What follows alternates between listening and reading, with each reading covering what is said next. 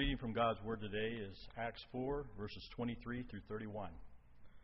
On their release, Peter and John went back to their own people and reported all that the chief priests and the elders had said to them.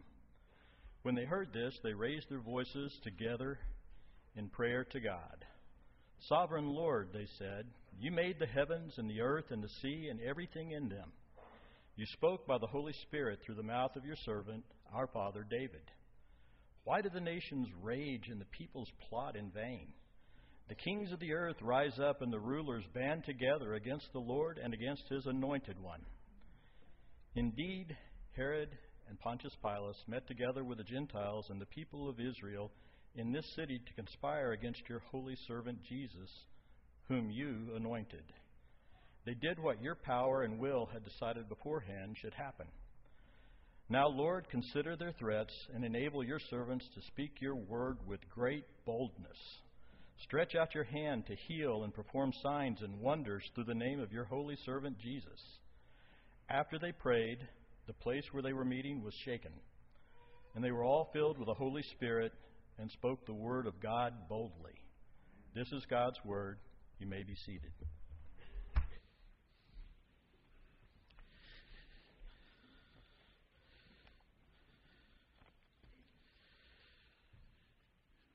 Was not able to be here last night when we had our fall festival, but understand that we had around 300 people. A lot of those people, a lot of those folks, visitors with their small children who came up to our place to have a fall festival and to do candy and booths and have food and to play games and those kinds of things. And I know a lot of the folks here that do not have small children that might not participate in Fall Festival volunteered their time to be a part of the booths and some of the other activities so that the families with small children could interact with the friends that they brought, the visitors and such. And I want to say, well done. That is just absolutely awesome that we had 300 people here. And Barry is going to be very, very busy over the next couple of weeks organizing visitation and making contact with those people. And speaking of Barry, yesterday I'm flying back from Nashville. I mentioned that I was a part of a board meeting for Great Cities Missions. And about the time that the board meeting is ending, we all start getting texts on our cell phone saying, your flight to Dallas has been delayed. So we go, well, okay, we don't have to rush to the airport, and we kind of take our time. We get to the airport, and the lady says, the plane that was supposed to leave at 3:30 has not even left Dallas yet. And there's about a 50-50 chance that it's not going to leave Dallas because of mechanical problems. And I looked at Ms. Jackson, who works for American Airlines, and I said, Ms. Jackson, I love Nashville. I don't mind spending the night here if I have to. But I just want you to know that there's a fella by the name of Barry Newton back in San Antonio, Texas, that is not going to like a phone call he's going to receive tonight about having to preach tomorrow morning. She said, I want to help that guy out. And they found me a flight, and I got in close to midnight. And it was an awesome flight. What a great day, though, to just be with people that are mission-minded. And that's what we're going to be talking about this morning as we look at the book of Acts. As you know, we're doing the Holy Words series. We're looking at every book of the Bible from Genesis to Revelation. And this morning we're going to be looking at Acts. Tonight we're going to look at Galatians. Let's begin with a word of prayer. Father, we're grateful for time and for energies and for resources that allow us to press our mind into your word in such a way that you change us, that you transform us, that you disciple us, that you deepen us, that you humble us, that you make us more modest before you, you make us more sacrificial and generous and more visionary and imaginative of what your great power can do in this world. And we're so thankful for the book of Acts that feeds that vision for what you would have your church do, Father, as your Son Jesus builds his church all over the world. And so as we study it this morning, Father, we're asking that you give us eyes to see and truly, truly, truly ears to hear it in order to turn all of our life to you. Father, bless us in this study, and we pray it in Jesus' name. And all the church said. Pierre Paul Thomas grew up in the 1940s in Montreal, Canada. And he grew up a sad little kid. And the reason was he was born blind at a time when there were not a whole lot of medical science options out there to correct his blindness.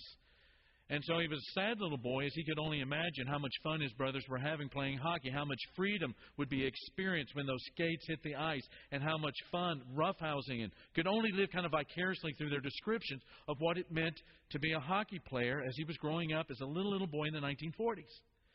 Well, just a couple of years ago, like 2012, maybe even last year, 2013, at the age of 66, Pierre Paul Thomas fell down some stairs and severely injured himself. Broke most of the bones in his face, and it took lots and lots of surgeries to do the repair work. And after months of surgery and repair work and all kinds of therapy that he had to go through to get movement back and speech and all of these things, he's had a consultation with a plastic surgeon. He's been blind for 66 years, doesn't really know what his face looks like, but the plastic surgeon is talking with him and consulting with him about the work that needs to be done to repair his scalp from the injuries. They're kind of at that part of his rehab. And in an offhanded statement, as he's checking the scalp and looking at it and talking to Pierre Paul about what it would take, he just says, oh, by the way, while we're at it, would you like us to fix your eyes? And Pierre Paul didn't respond. Did not understand the question. Absolutely had no clue how to answer that question. Well, the plastic surgeon explained that today, we could give you back your sight. And just shortly after that conversation, Pierre Paul's life moved from darkness into light and into bright colors. At 66. At 66. Spiritually speaking, there is always a God moment that fixes everything. There's always a God moment that fixes everything, and in the Bible, it's called the cross. Now, we've been saying throughout this series, beginning in January until today, that the Bible is not a collection of random stories. It's not. It's one story about God and about creation and about man and the relationship with God and what went wrong when sin entered into the world by our not trusting God and our introducing sin into the world and the thorns and the thistles that not only infected the world and made the world a difficult place and marred God's beautiful, good creation, but the thorns and the thistles got inside of us. And not only is it about what went wrong, but mainly it's about what God is doing to put it back together.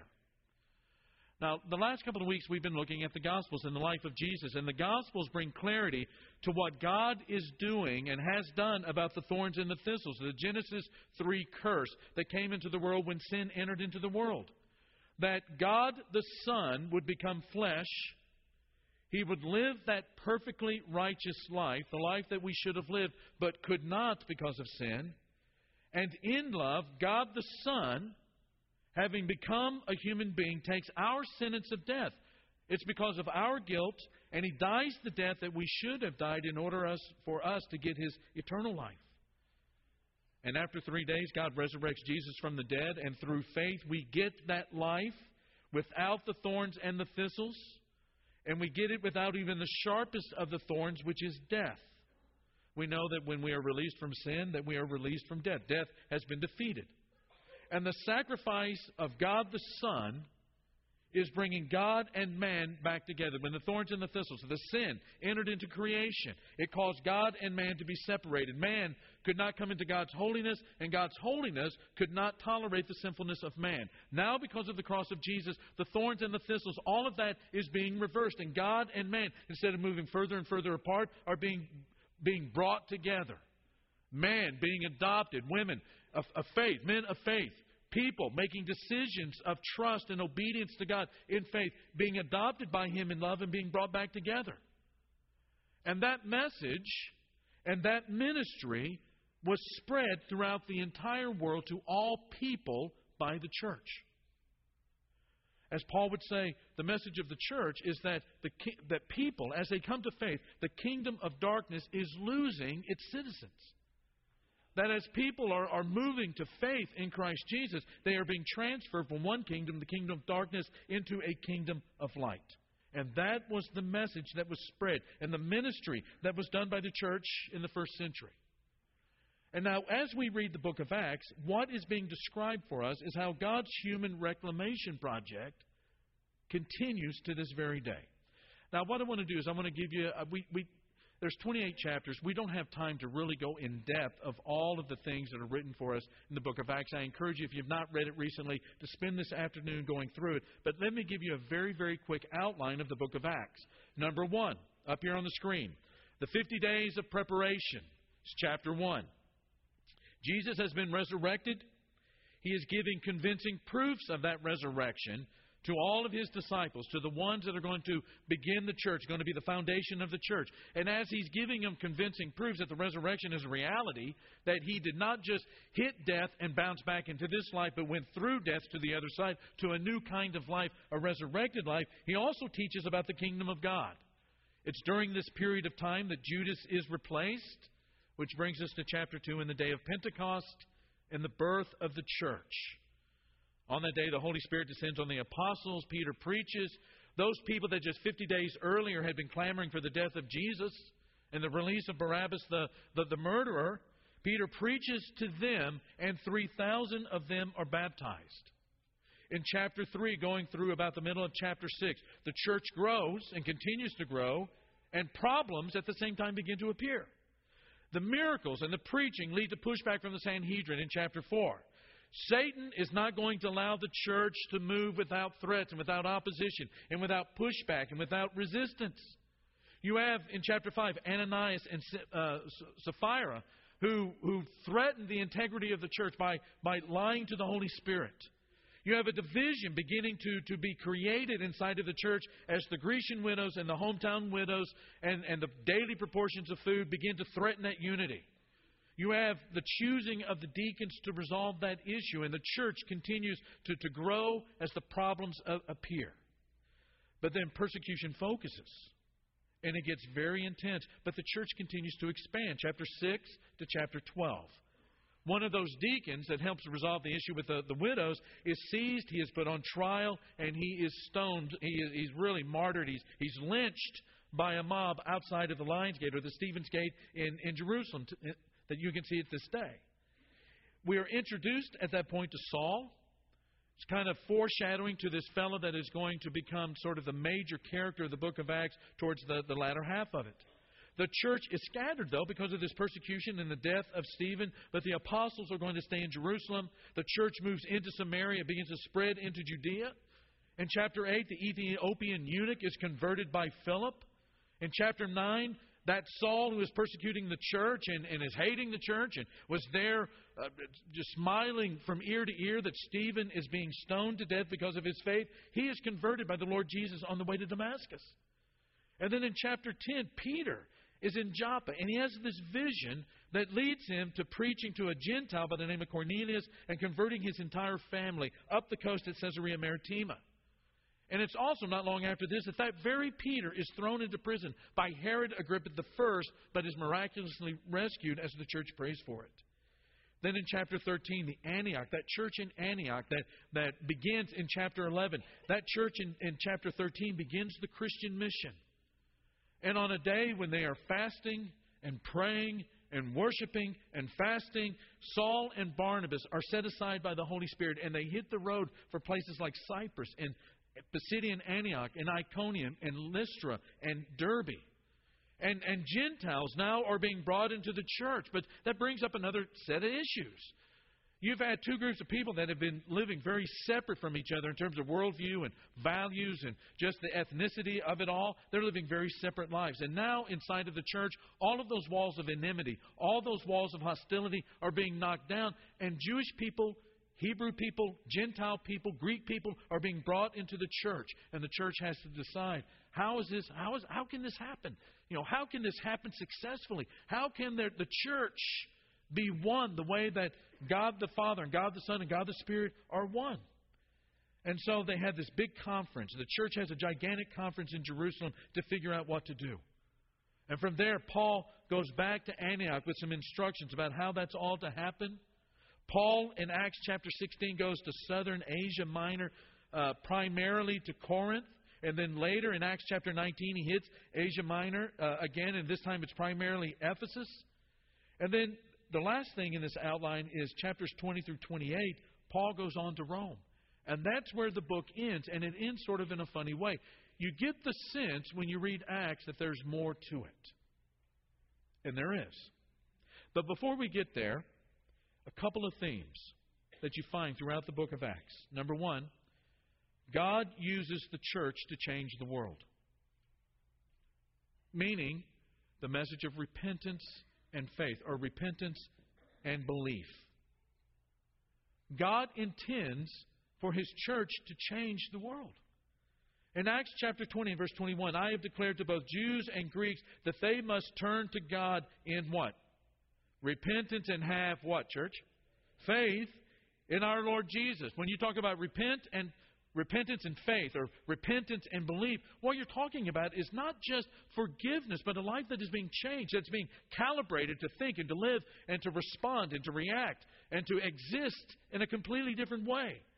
He says, I've declared to both Jews and Greeks, that is, to everyone, that they must turn to God and live in repentance and have faith in our Lord Jesus. All people everywhere are called to repent. And that was part of Paul's message to the Athenians in Acts chapter 17 and verse 30, that this repentance is not optional. And over again, when Peter or Paul or anyone talks about repentance, it's associated with the forgiveness of sins. It's part of the first sermon on Pentecost, where the people that just 50 days prior had crucified Jesus, they cry out to Peter, what must we do to be saved? And what is it that Peter says? You must what? Say it. Repent and be baptized for the forgiveness of your sins. Salvation, coming into God's love, living with God forever. That salvation is meant to be a life-changing event. Repentance is about changing the direction of your life. And when Peter explains how he went to Caesarea Maritima and baptized Cornelius and his family, the Gentiles, the leaders in Jerusalem, say this in Acts chapter 11. So then, even to Gentiles, God has granted repentance that leads to life. Repentance is not just limited to a mental framework. It's not just a decision that I'm going to live in a different way. That it's not just a decision that says, my life is going to have some different values. Repentance embraces the idea of repentance, the act of repentance, the moment of repentance embraces the entire human being. It means to live in a completely different way in the world. When Paul is speaking with King Agrippa at the end of Acts, he says, I preached that they should repent and what? Turn to God and what? Let's say that all together. Demonstrate. Demonstrate their repentance by their what? Their deeds. Question is this. When you get up in the morning and after breakfast and coffee and you're in the car and you're dropping kids off at the school, or you're going to work, or you're picking up the paper, or whatever it might be, you're going shopping, you're something that you're doing with your day, do you see your life, because of the repentance and the faith that brought you into the relationship with God, that is at the center of your life, is your demonstration, is your turning to God visible to other people? Do they see a difference in your life? A life that is marked with joy. And a life that is blessed with peace, which means that when everybody else in the world is feeling anxiety, you have peace. That when everybody else is filled with consternation and dealing with frustration and getting angry over it, that there's a sense of peace in your life and this inexpressible joy that you don't really, you can't really describe it, but you know it's there because you feel it even in the presence of a circumstance or a situation where that should not be the overriding emotion in your life. As a character in the ongoing story of Acts, do you live your life in such a way that it brings change into our world? By the way that you do your good deeds. By the way that you handle the things that God has given you generously in this life.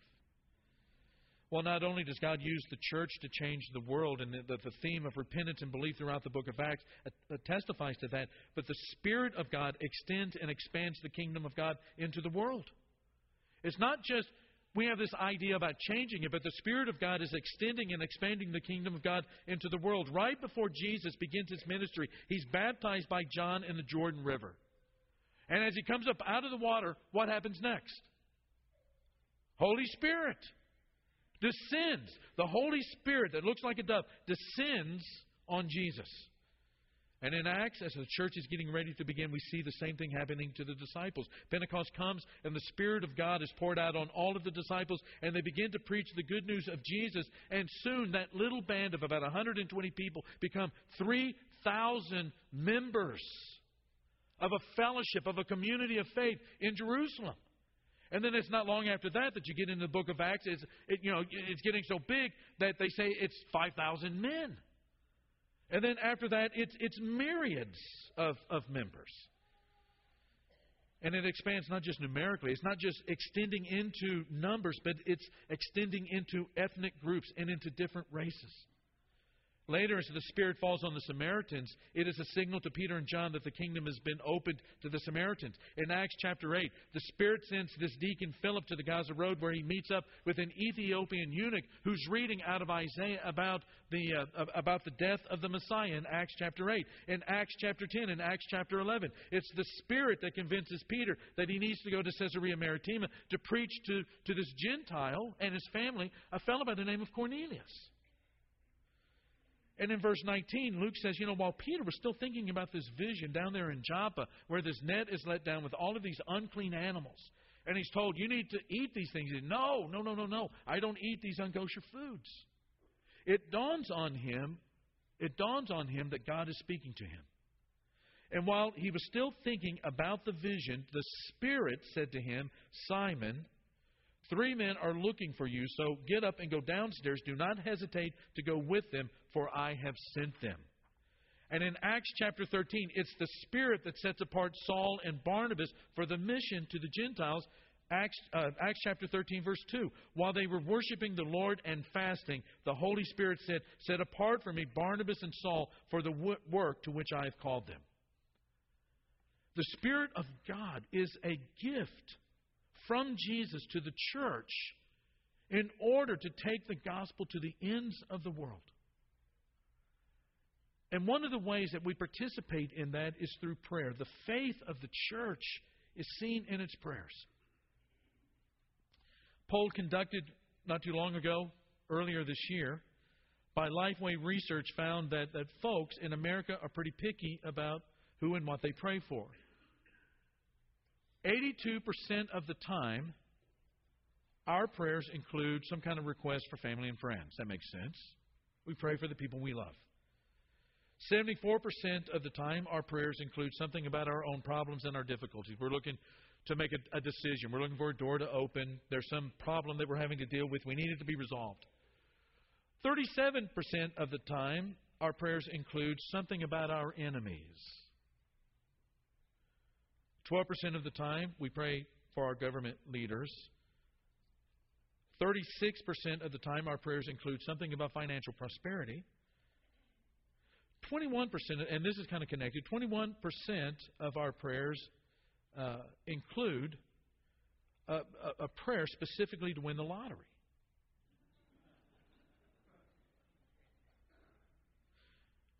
13% of our prayers include a prayer for our favorite sports team. Lord, help the Longhorns. Lord, help the Dallas Cowboys. In that list, family and friends, problems, difficulties, enemies, government leaders, prosperity, the lottery, the Cowboys, the Aggies. Notice anything missing from that list? Yes. Where are the prayers for the gospel to reach every ear? Last Monday night, I'm at a fundraiser for Young Life last Monday night. And many of you know Young Life is a ministry that is able to get into high schools. And the idea is to bring high school kids together and for them to have fun time and it to be a safe time.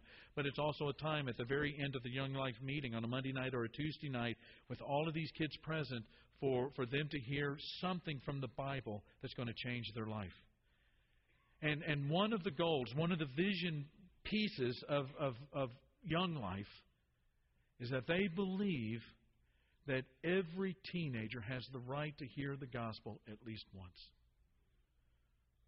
As a church in San Antonio, the 8th, 9th largest city in America, every day do we pray that somehow every person in this city, every person in Bexar County, in Guadalupe County, Comal County, all of the counties, the metropolitan area will have an opportunity to run into somebody that can share with them what it means to be a child of God, what it means to experience forgiveness, what it means to experience God's gift of the Holy Spirit in you. And it's not you just trying to change your life according to willpower and grit and guts. But it's God helping you to change your life into the kind of person that you were always intended to be. Somebody that is conformed to the image of Jesus. In Acts 1, the church prays for the coming of the kingdom of God. In Acts chapter 2, we read about the early church devoting themselves to teaching and to fellowship and to the breaking of bread and to what? Church, say it. To prayer. Devoted to prayer. One of the most important texts on prayer in Acts is the one that Russ read just a minute ago. I want to read it again. It's so powerful. In Acts chapter 4, on their release, Peter and John went back to their own people and reported all that the chief priests and the elders had said to them. And when they heard this, they raised their voices together in prayer to God. Some tough things had just happened. And when they hear the report from these two fellas, these two leaders, the first thing they think about doing is lifting their voices together. Not individually, but together in prayer to God. Sovereign Lord, they said, you made the heavens and the earth and the sea and everything in them. You spoke by the Holy Spirit through the mouth of your servant, our father David. Quote Psalm 2. Why do the nations rage and the peoples plot in vain? The kings of the earth rise up and the rulers band together against the Lord and against His anointed one. Indeed, Herod and Pontius Pilate met together with the Gentiles and the people of Israel in this city to conspire against your holy servant Jesus, whom you anointed. They did what your power and will had decided beforehand should happen. Now, Lord, consider their threats and enable your servants to what? To speak. To speak your word with great boldness. Stretch out your hand to heal and perform signs and wonders through the name of your holy servant Jesus. And they prayed. And after they prayed, the place where they were meeting was, say it, shaken. And they were all filled with the Holy Spirit and spoke the word of God boldly. Later, when Peter is captured and thrown into prison by Herod Agrippa I in Acts chapter 12, the church is praying because Peter is going to die. James had been put to death by the sword, and it made a lot of people happy, so Agrippa thinks that he can garner even more political influence and more political poker chips by getting the big fish Peter and putting him to death. And the church is praying, and the prayers are answered. Prayer recognizes complete dependence upon God to get the job done. And prayer recognizes what the job is. Not just our dependence on God, but the entire world's need to be infused with God's Spirit and His forgiveness and His holiness and His blessing through our trust in the greatness of Jesus' sacrifice. That's what prayer recognizes. A little book I was reading had a quote in it that I've been thinking about for some time. The quote is, what imagination does to reality is the reality that we live by. It's David Ignatow read it in a book as a quote called Under the Unpredictable Plant. What imagination does to reality is the reality that we live by. And so in closing, I just ask, what happens to you when you read the book of Acts? Do you see just a piece of church history that's very interesting? Do you see a piece of history that is helps you maybe to understand a little bit of how you got to where you are today? Do you see just a model? are in it, do you see how God is changing the world, and that we today in this place are the continuing story of the book of Acts? That Jesus came to build His church, and as He builds His church, and that church is planted in all of these different places around the world, that as that church is built by Jesus of Nazareth, and people are becoming disciples, forgiven and full of repentance and full of God's Spirit and following in the steps of the Christ, that we today are continuing that story that began in Pentecost 2,000 years ago. That the MacArthur Park Church of Christ is a worshiping and a fellowshipping church that is changing San Antonio by making disciples wherever we go. Trusting God's Spirit to open doors, as Jesus said in John chapter 16, of convicting people of sin and of righteousness and of judgment. That doors are being opened up where we ourselves never thought that they would be opened, but because we have faithfully prayed to God to open these doors. And God helping us to speak that word boldly, that as we go into this community, wherever it might be, wherever we go, that we continue the story of the people who live and speak boldly the gospel of Jesus. Ben's going to lead us in a song right now. It's our invitation time. Maybe there's some things that are happening in your life that you would like to see change, and you need help to connect to God and to connect to God in such a way that you become sanctified and more obedient to His Word and more driven into the fellowship of this church in such a way that you find yourself being conformed to the image of Jesus on a daily basis. Or it might be that you've never, ever, ever given yourself in faith to God and said, I know that those thorns and thistles have not only hurt me, but that even in the way that I live my life, I'm creating thorns and thistles wherever I go, in relationships, my finances, my health, the people that are most important to me. And I want that to change. And I want it to change and it be according to your will and to your purposes in my life. And if that describes you this morning, we're going to have some of our shepherds stand here at the front that can talk to you specifically about how that can happen today. And if that fits you this morning, we want you to come down and talk to these shepherds as we stand and praise God together. Oh, hail the power of Jesus' name. Let